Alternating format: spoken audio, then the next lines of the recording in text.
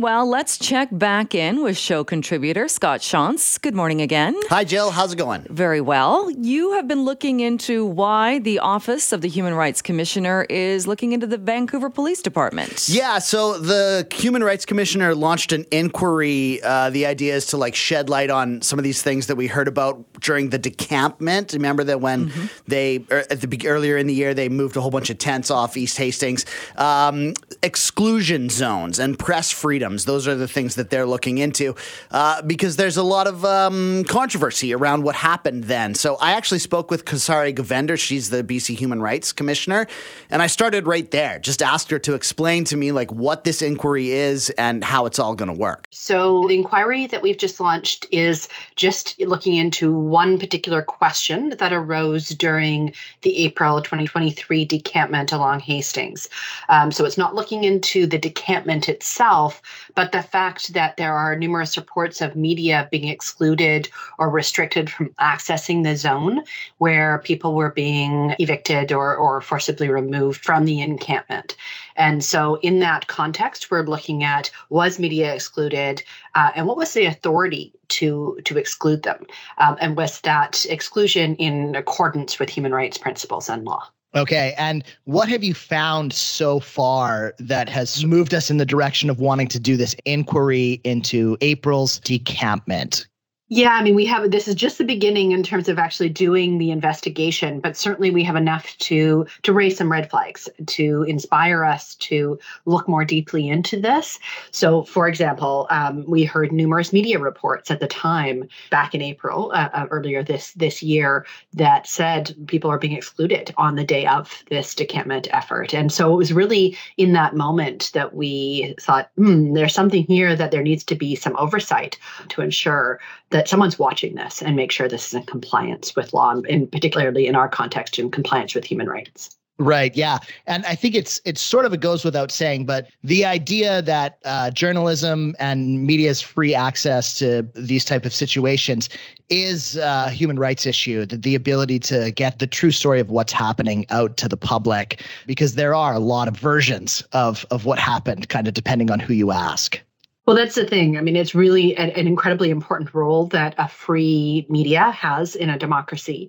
It helps ensure that people can all play an oversight role in a way, that we all are able to see into processes that happen, particularly where police are engaging with highly marginalized communities, such as in this case. So we know that that our democracy really depends on a free press, a media that can function to bring us the truth and help us see into places that we might not otherwise see.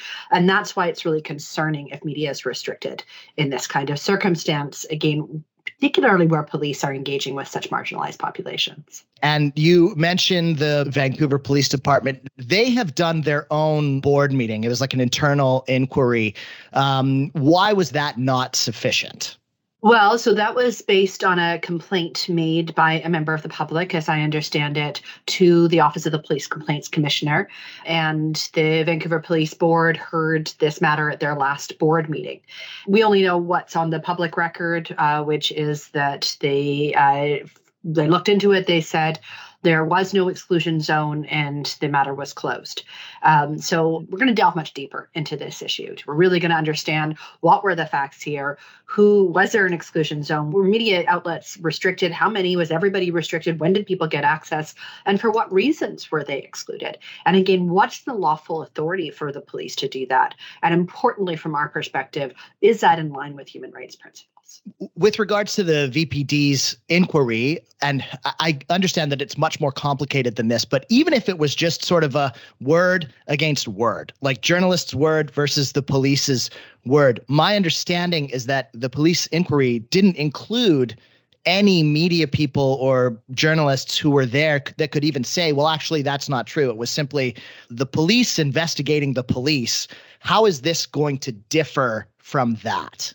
Our process will entail, first of all, I have the power under the Human Rights Code to actually make an order to compel public bodies to release information, data that I need to conduct an inquiry or investigation. That's where I have some teeth under the Human Rights Code as the Human Rights Commissioner. So I've issued that order to really get all the facts, to get all the records that they have in their possession about how this decision was made, for example. So I've issued that order to both the city and to the police to better understand how these decisions were made, what legal authority did they rely on, and so on.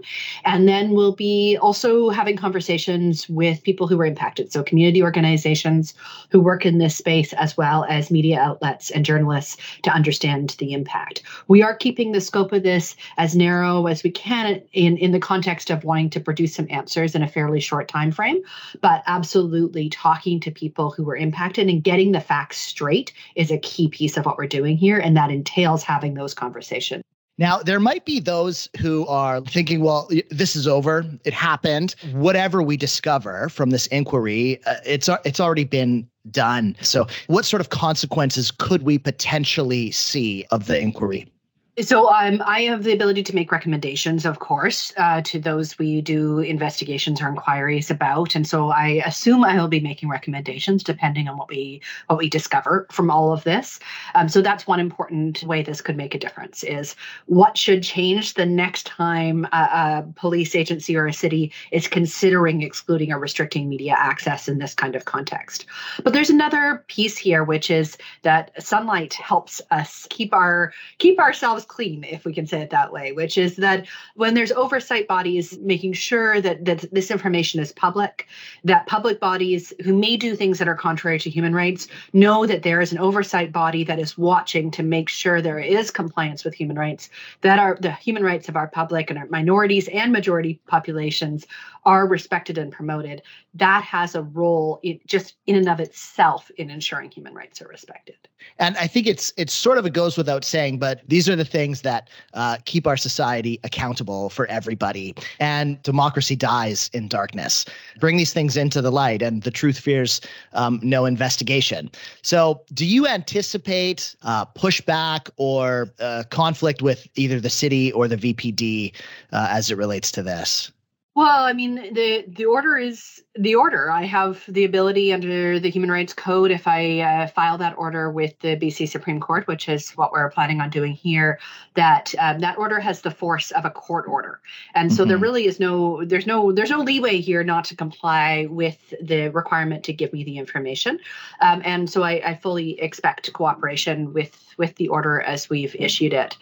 I will say, in answer to your last question, that people may wonder, why is a public body like BC Human Rights Commissioner spending money on looking into a 45-minute time period so long ago? And it is the narrowest investigation that we've conducted to date in our 4 years of existence. But I think it's incredibly important that our oversight stretches to police, that we make sure that our bodies that have so much power in our communities have effective oversight as well, and ensure that they're doing their jobs, and they're doing their jobs in accordance with law.